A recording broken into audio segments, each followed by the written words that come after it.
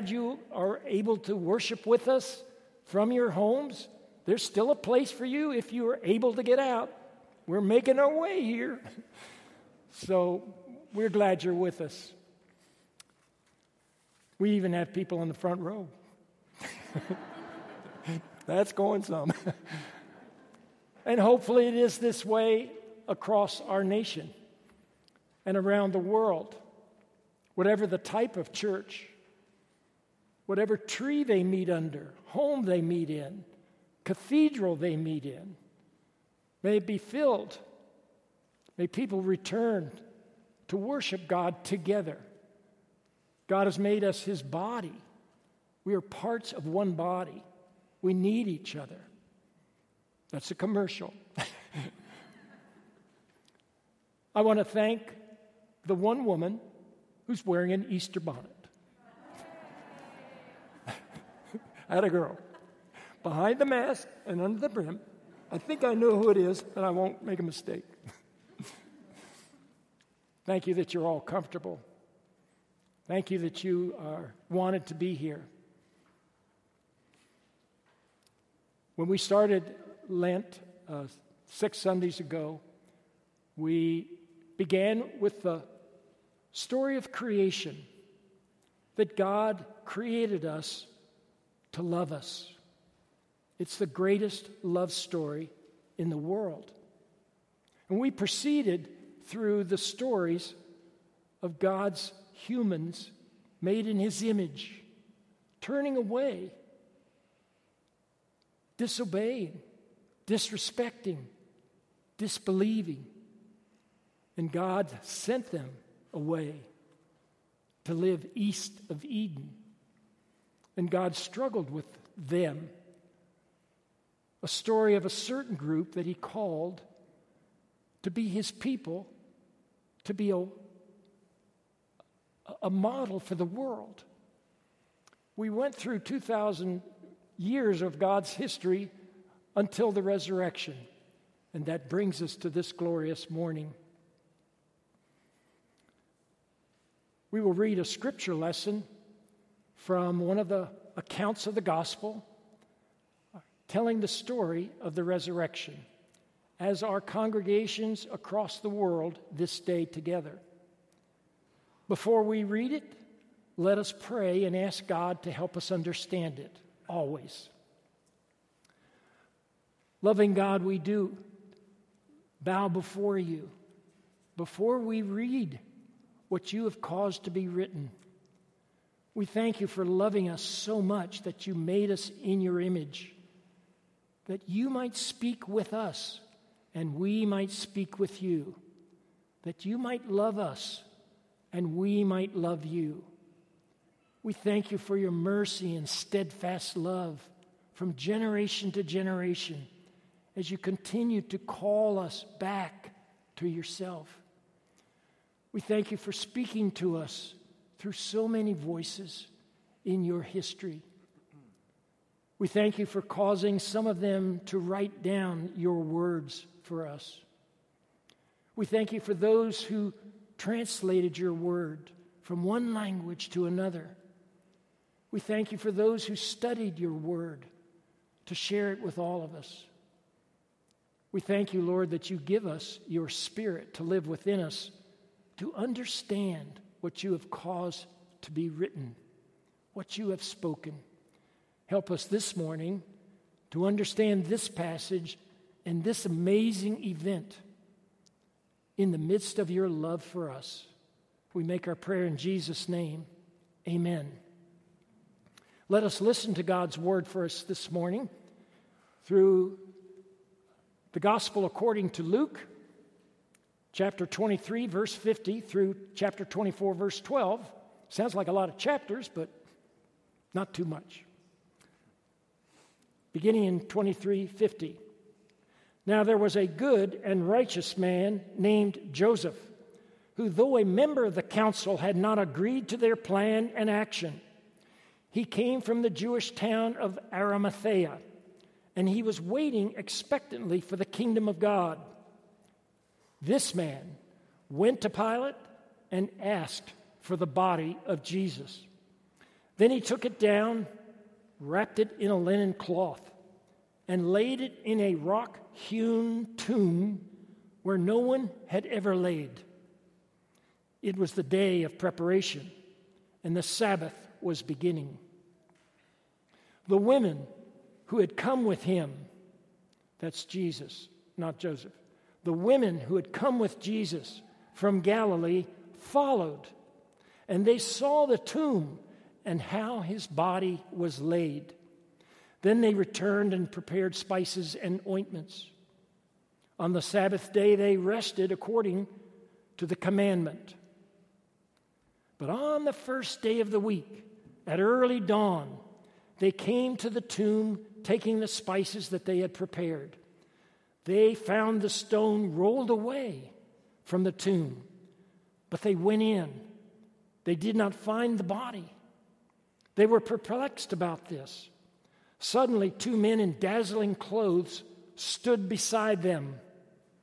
The women were terrified and bowed their faces to the ground. But the men said to them, "Why do you look for the living among the dead? He is not here, but he has risen. Remember how he told you while he still was in Galilee, that the Son of Man must be handed over to sinners and be crucified, and on the third day rise again." Then they remembered his words, and returning from the tomb, they told all this to the 11 and to all the rest. Now it was Mary Magdalene, Joanna, Mary the mother of James, and the other women with them who told this to the apostles. But these words seemed to them an idle tale, and they did not believe them. But Peter got up and ran to the tomb.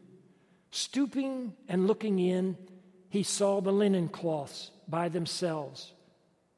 Then he went home, amazed at what had happened. This is the word of the Lord.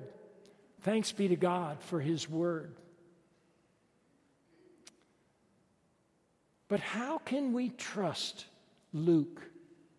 How can we trust Mark or Matthew or John? This is an amazing thing. How can we trust God for his word? The reliability of Luke, the beloved physician, has given us some clues. Luke reported what the disciples saw in the Garden of Gethsemane when Jesus woke them up the night he was taken prisoner. It's in Luke 22:44. In his anguish, he prayed more earnestly, and his sweat became like great drops of blood falling on the ground. What was that Luke was writing? They did not know at that time. It seems like an imagery that was not true. But today we know that it is a medical phenomenon called hematidrosis. It is triggered by extreme stress, very extreme stress. It is very rare. In this state, the subcutaneous blood vessels rupture into the exocrine sweat glands, causing the sweat to look like drops of blood. This condition was unknown in the first century. This story could not have been made up.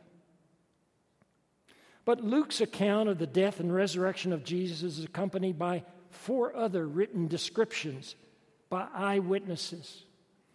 Mark, who wrote the story that Peter remembered. Matthew and John, also disciples of Jesus. And finally, by Paul, who gave us the first written list of the resurrection appearances of Jesus in his letter to the church in Corinth, about 55 A.D. The Gospels that were written by Matthew, Mark, Luke, and John did not begin to appear to us until 65 and 70 and on up to 90. Here are the amazing words Paul wrote about this resurrection. From 1 Corinthians 15, verse 3. For I handed on to you as of first importance what I in turn had received, that Christ died for our sins in accordance with the Scriptures, and that he was buried, and that he was raised on the third day in accordance with the Scriptures, and that he appeared to Cephas, that is Peter, then to the 12. Then he appeared to more than 500 brothers and sisters at one time, most of whom are still alive, though some have died. Then he appeared to James, then to all the apostles. Last of all, as to one untimely born, he also appeared to me. Paul gave a partial list, but the other four writers gave us the details of the resurrection appearances of Jesus, not to mention all the accounts of his birth and ministry, his life and death. And these remarkable witnesses have been copied, translated, studied, debated, disbelieved, and passionately trusted to change millions of lives and whole nations for the past 2,000 years. We are here this morning and every Easter morning in great part because of their faithful and costly testimony about the resurrection of Jesus. There could have been no resurrection, though, without the crucifixion. And the death of Jesus resulted in his burial. Suddenly, a new name entered the story, a man named Joseph. And all four gospel accounts tell his story. He was from the Jewish town of Arimathea, a rich man, a respected man, a good and righteous man, who was waiting expectantly for the kingdom of God. He was a member of the ruling Jewish council, the Sanhedrin, but he had not agreed to their plan and action that produced the crucifixion of Jesus. Mark wrote that this Joseph of Arimathea went boldly to Pilate to ask for the body of Jesus. And he laid Jesus in his own tomb in a garden close to where Jesus was crucified. This tomb was cut out of rock, and no one had been buried in it yet. This Joseph was like that first Joseph about 18 centuries before, and both of them were prepared by God to serve a great purpose that had lasting consequences. Three things made Joseph of Arimathea uniquely suited for what he did.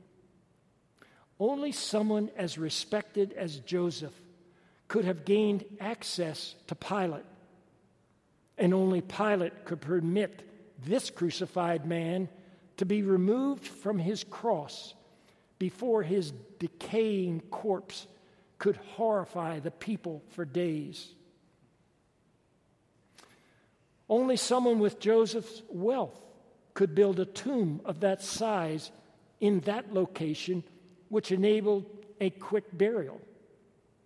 Only 2% of thousands of ancient tombs of Judea, studied by archaeologists, had entrances large enough to require a round stone to seal them. All other tombs were small. You had to crawl to get in them. A small square stone could be set there. Tombs and ossuaries worked together. As a side note, in the centuries around the time of Christ, in Israel, bodies were laid quickly in tombs to decay. A year or two later, the bones were collected and placed in ossuaries. those small stone boxes engraved with the person's name. That ossuary box was then placed on the floor of those larger tombs that you could walk into, so that the next family body could be laid on the shelf.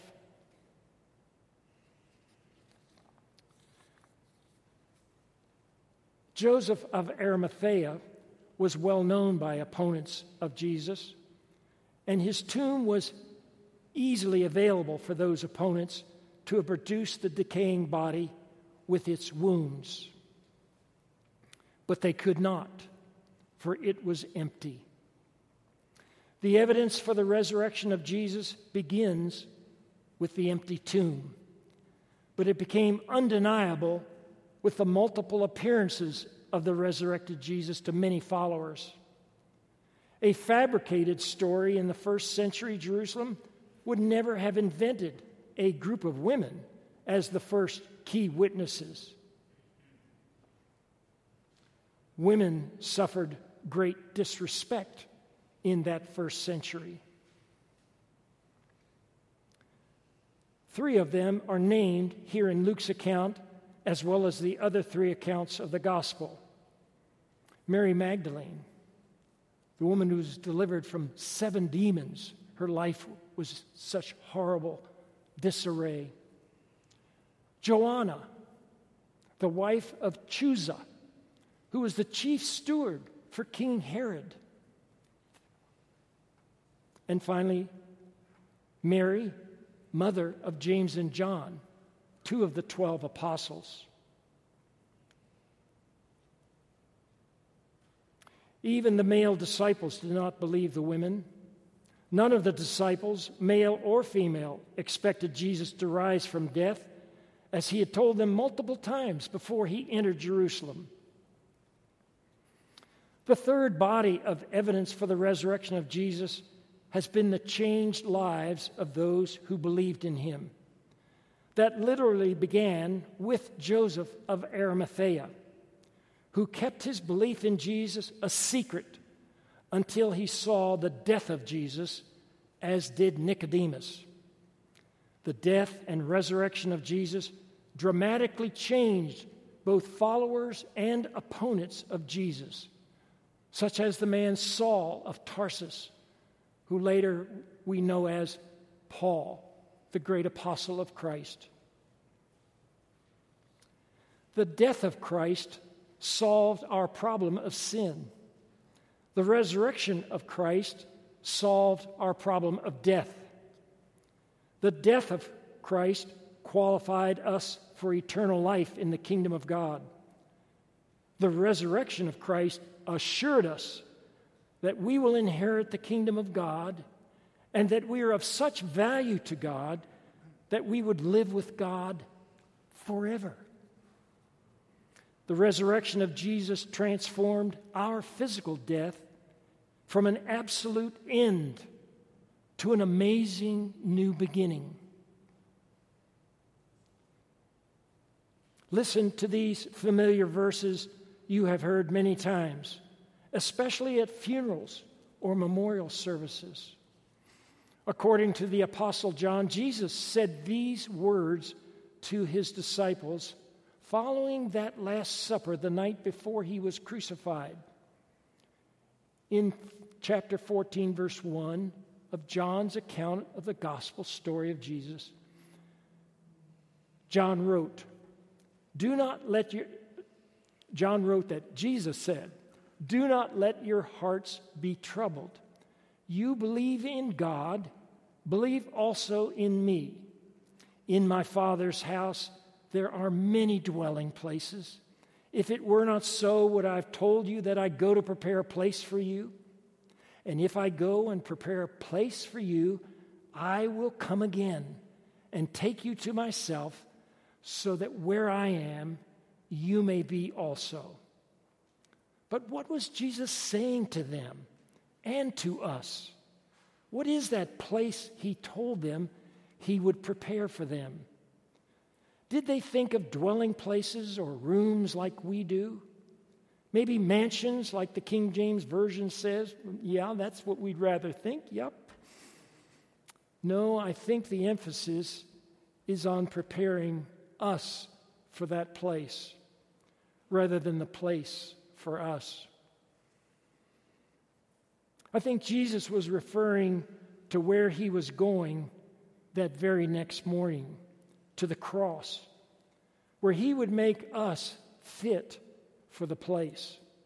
And when he appeared to them that third day, that was him coming again to take you to myself, to embrace us, so that where he is, we will be also.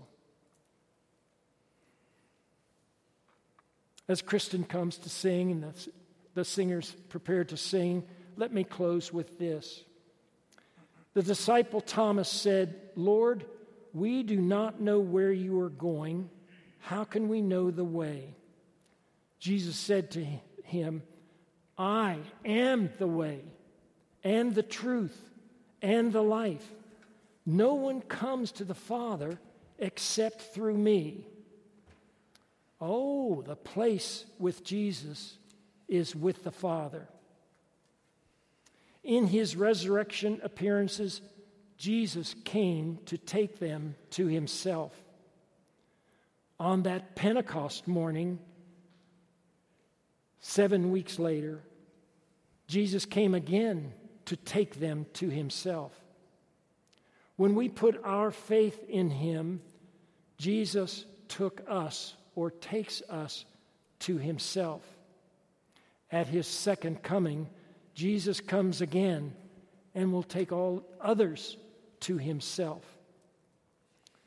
Jesus has made a place for you, and Jesus has made a place for those you have loved dearly, who are not with you this morning.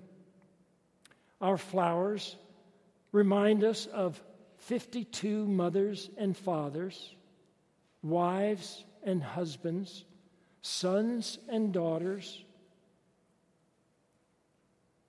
whom we have laid in a tomb. Do you think the assurance of resurrection means everything to us? Without a doubt, it does. He is risen. The Lord has risen indeed. Amen. Amen.